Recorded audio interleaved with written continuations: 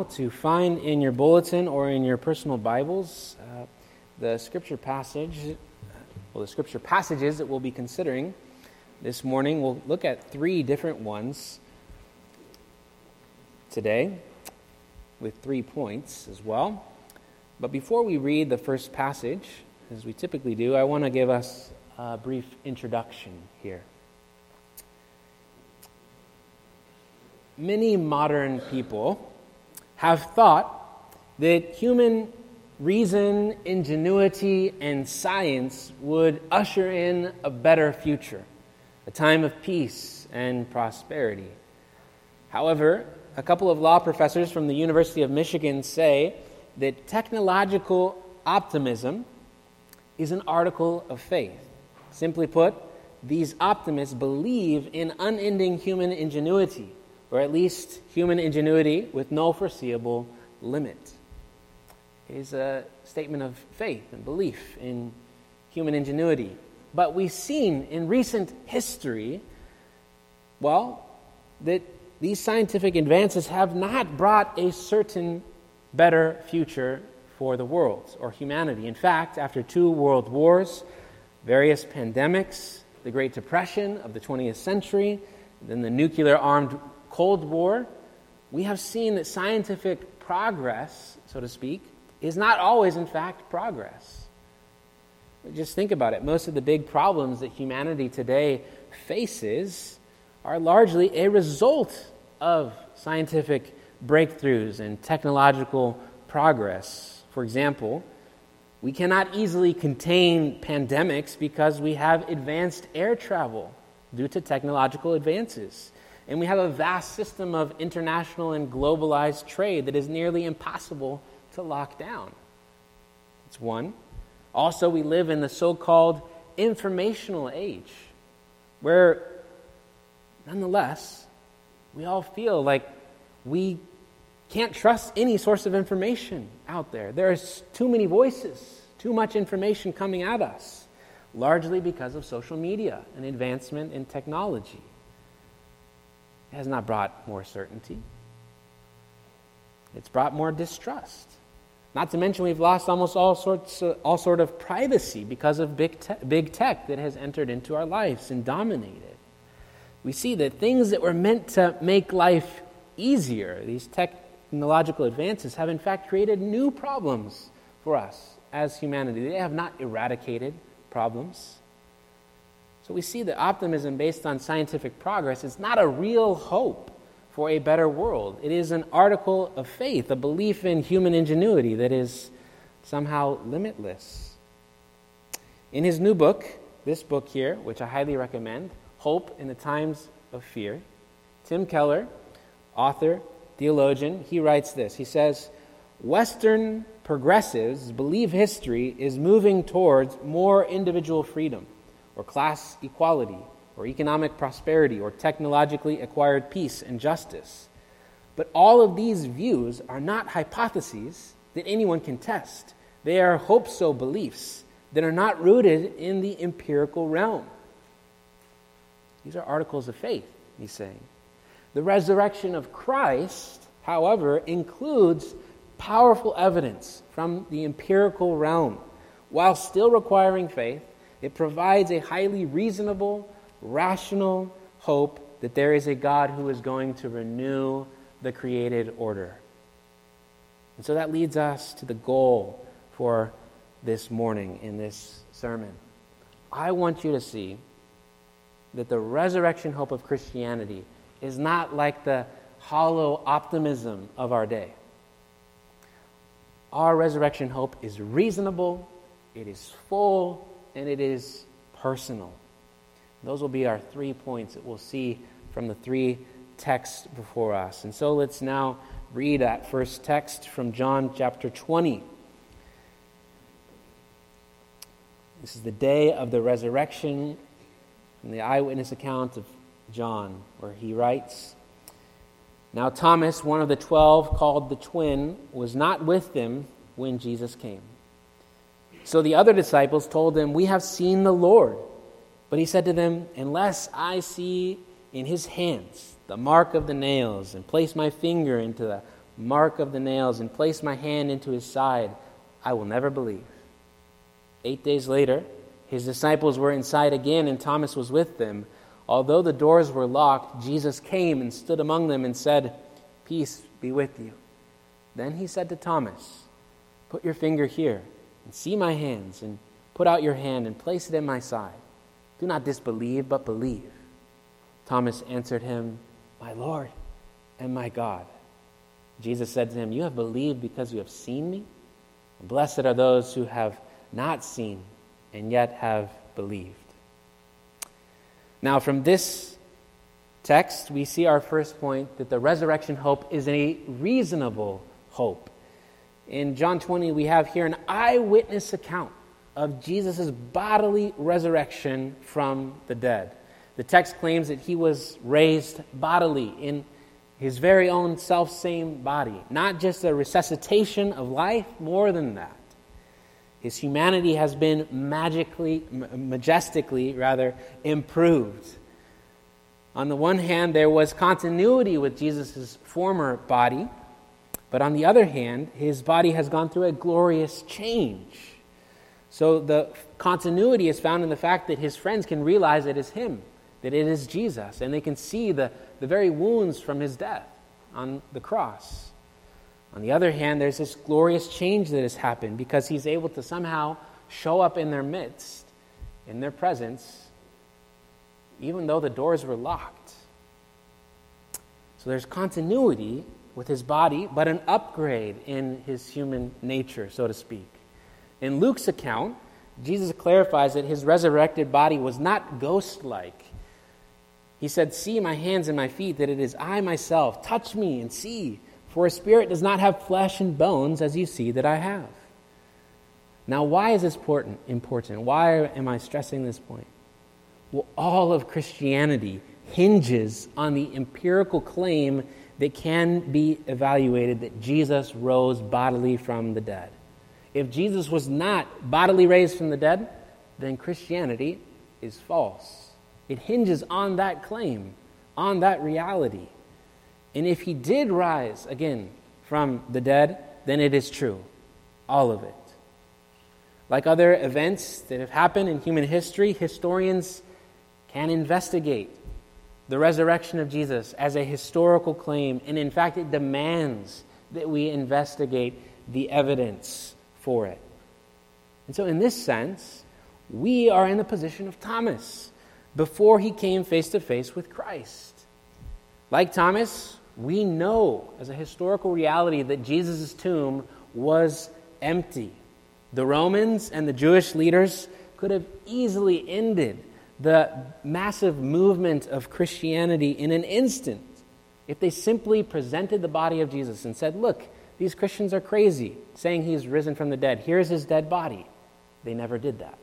They never tried to refute the claim that Jesus' tomb was empty. Everyone knew it was empty, and that his body was nowhere to be found. Also, like Thomas, not only the empty tomb, but we have the eyewitness accounts of those who saw him with their own eyes, spoke with him, ate with him, talked with him on various occasions and in different locations.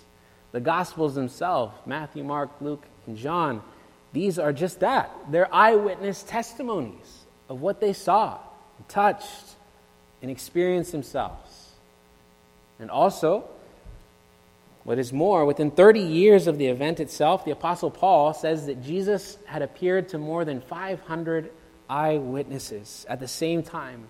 And then he adds in 1 Corinthians 15 that many of them are still alive today.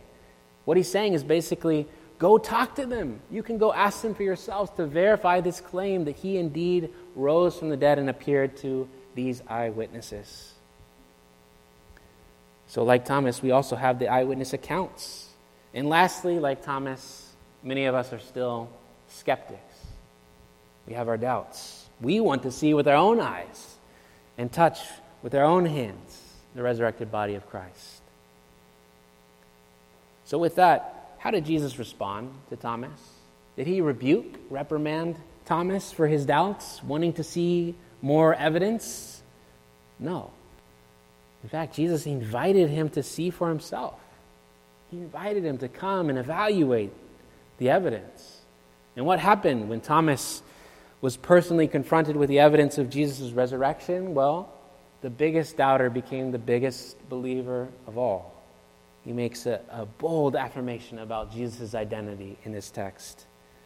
Now, you should not expect the same special kind of treatment that Thomas received from Jesus for a variety of reasons. But that does not mean that there is no evidence for you and I to consider. There is a ton of historical evidence that supports the claim of Jesus' bodily resurrection from the grave. Tim Keller writes, "Belief in the resurrection of Christ is not a blind leap of faith. It has left an enormous footprint in history. It transcends but includes what we call history and what we call science." And if you are interested at all in looking into the evidence, I highly recommend this book entitled The Resurrection of the Son of God, written by Oxford scholar N.T. Wright, where he presents tons of evidence in support of this historical claim that Christ rose again from the dead, and arguments in favor of the plausibility and the credibility of this claim. And I will personally meet with you to go over this evidence if you're interested. This is one of my favorite topics. I would love to go over this evidence with you and study together the resurrection of Christ.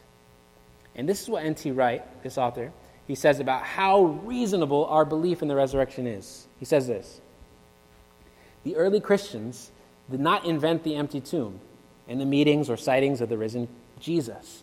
Nobody expected this kind of thing to happen. No kind of conversion experience would have invented it, no matter how guilty they felt, no matter how many hours they poured over the Scriptures. To suggest otherwise is to stop doing history and enter into a fantasy world of our own." That last line is very important, because if you simply dismiss the claim about Jesus' resurrection from the dead as if it's just impossible, or that's just not true for me, then it's not just a matter of reason or plausibility that you're rejecting it. It has to do with your own heart. Be honest with yourself. If you haven't investigated the evidence for Christ's resurrection, it is most likely because you do not want it to be true. You're afraid that it is true, because if it is true, and we believe that it is in fact true, then you would have to reconstruct your whole life around the resurrection of Christ. Like Thomas, you have to let it confront not only your mind, but your own self-image and your deepest commitments in life. Because if it is true, you too must conclude with him, saying, "Jesus, you're my Lord and my God." So we've seen in our first point that we have a reasonable hope that is based on a historical event of Jesus' resurrection. And there is evidence in support of that. Let's look at our second point and our second text in Romans 8. You can find that in our bulletin as well, where we see the resurrection of Jesus also gives us a full hope. Where Paul, the apostle, says, "For I consider that the sufferings of this present time are not worth comparing with the glory that is to be revealed to us. For the creation waits with eager longing for the revealing of the sons of God. For the creation was subjected to futility, not willingly, but because of him who subjected it, in hope that the creation itself will be set free from its bondage to corruption and obtain the freedom of the glory of the children of God. For we know that the whole creation has been groaning together in the pains of childbirth until now. And not only the creation, but we ourselves, who have the first fruits of the Spirit, groan inwardly as we wait eagerly for adoption as sons, the redemption of our bodies. For in this hope we were saved. Now hope that is seen is not hope, for who hopes for what he sees? But if we hope for what we do not see, we wait for it with patience." What we find here in this text is the full hope that we have in the resurrection of Christ. This text is describing to us the renewal of all creation. The Apostle Paul here, he is seamlessly uniting the Christian hope that we have in the afterlife, life after death, with the hope of the whole creation, saying that it's been groaning in the pains of childbirth, and we with it, longing to be set free from bondage and corruption. This means that eventually all of creation will be caught up in the power and glory of Jesus' bodily resurrection. You see, true Christianity is not simply about going to a strange place in the clouds called heaven after you die. That is a very thin and vague hope that is not historic Christianity. Rather, our hope is about the healing and restoration of all that is good, true, and beautiful in God's creation. One of my professors in seminary, Dr. Michael Horton, he said this, that when he was growing up, salvation to him was just going to heaven when I die. But then, well, maybe that's what you're thinking about, or have thought about Christianity as well up until this moment. But then for Dr. Horton, at some point, he came to understand the meaning of the resurrection. And he says this, it was liberating to learn that Christ was the beginning, first fruits of the new creation. United to him by faith, everything that happened to Jesus has happened, is happening, and will happen to me. And that my salvation is wrapped up in the redemption of a people and a place, the renewed creation where righteousness dwells. It makes a big difference in our daily living, whether we think, it's all just going to burn, or whether we think the whole creation longs to be liberated from its bondage and share in the freedom of the children of God. Makes a big difference, this full hope that we have. Maybe this is new to you. True Christianity believes that eternal life will eventually be here on earth. Glorified earth, resurrected earth. Following the paradigm of Jesus' own resurrected body, there will be continuity with this creation, but also an upgrade, a glorification of it. And that's why we pray, thy kingdom come on earth as it is in heaven. Our hope is not to fly away from our bodies in this earth. No. As Paul says in our text, we have the hope, the resurrection of our bodies, the redemption of our bodies, and the renewal of the whole creation. That is the Christian hope, a full hope that encompasses so much more than just ourselves and our souls. It is a promise of the world and the life that we've always longed for. And the guarantee of that promise was made when Jesus rose from the grave. When Jesus' heart began to beat again, blood flowing again through his body. And when he took that first breath again after being dead for 3 days, he put into motion the making of all things new, the beginning of the new creation. We see then, therefore, that our resurrection hope is a full hope. And that leads us to our last point, our last text from another eyewitness of Jesus' resurrection, Peter.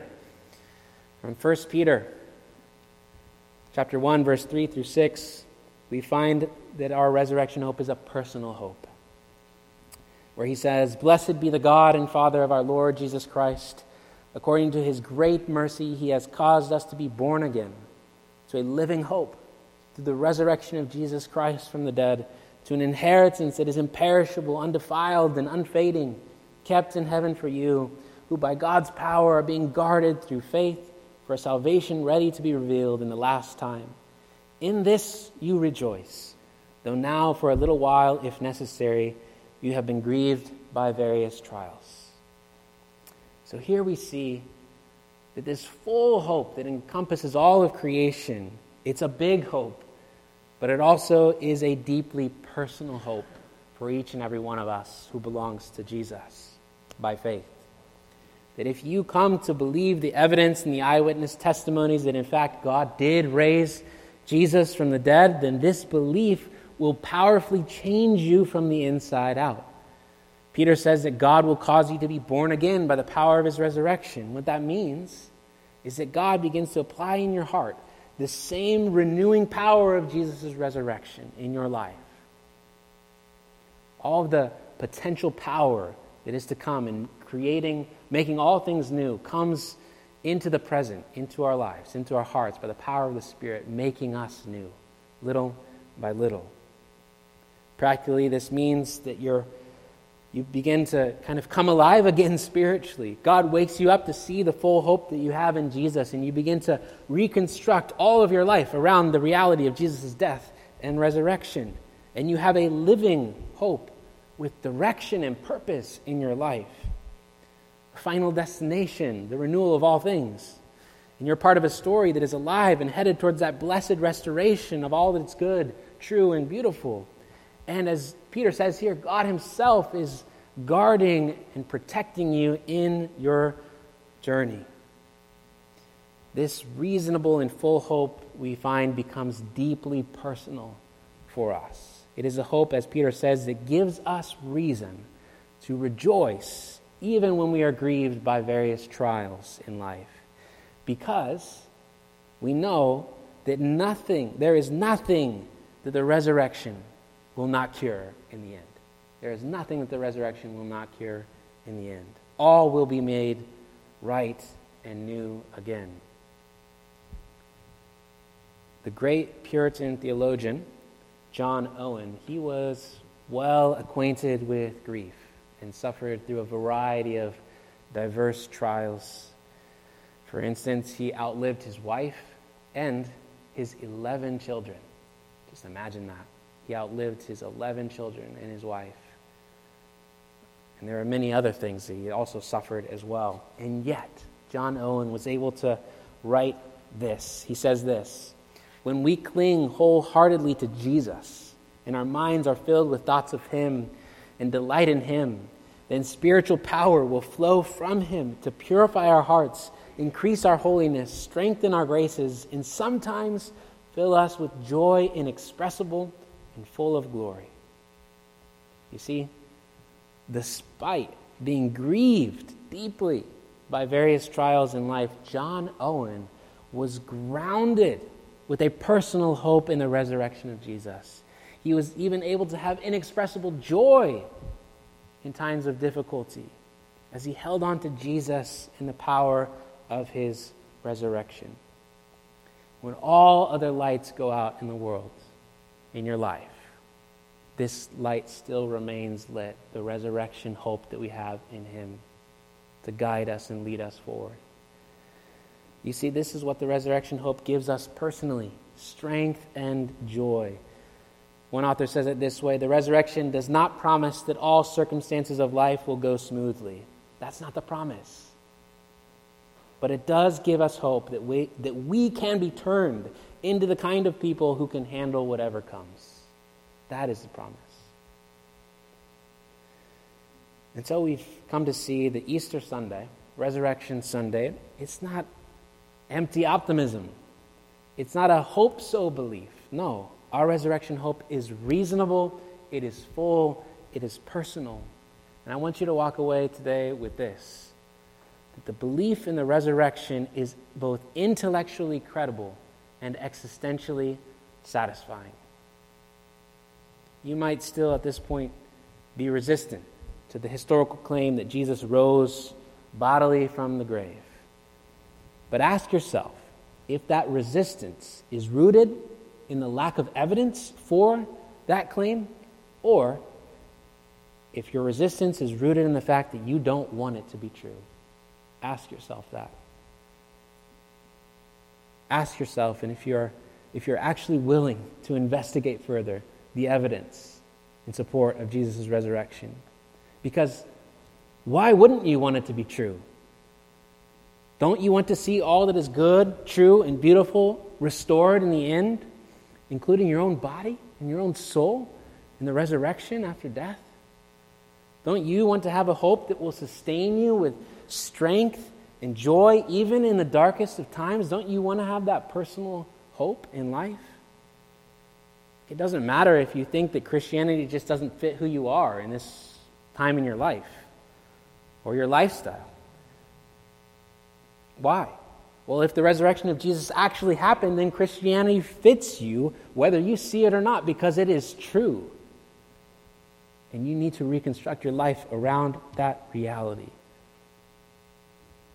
Like Thomas, I pray that you come to see that you have no choice but to resign your doubts and to submit to Jesus as your Lord and your God, your Savior and your King. And if you do, you too will have with us our glorious resurrection hope. Because Christ is risen, he is risen indeed. Amen. Let's pray.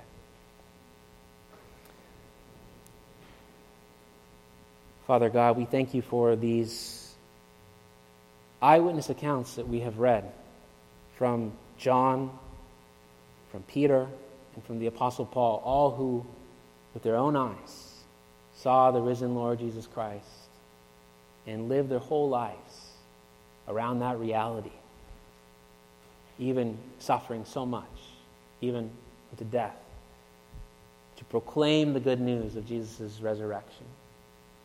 Lord, we ask now that you would impress this reality into our hearts, that we have a reasonable hope, we have a full hope, and we have a personal hope to sustain us in the darkest of times. We ask also, Lord, that you would work by your Spirit conviction and faith into the hearts of those who, like Thomas, may still have doubts and be skeptics. Lord, we ask that in time you would present to them more and more evidence to show them that this is a credible belief, and that it is also existentially satisfying. Lord, make this a reality. Work in our hearts the power of Jesus' death and resurrection. This we ask in Jesus' name. Amen. Well, with that, loved ones,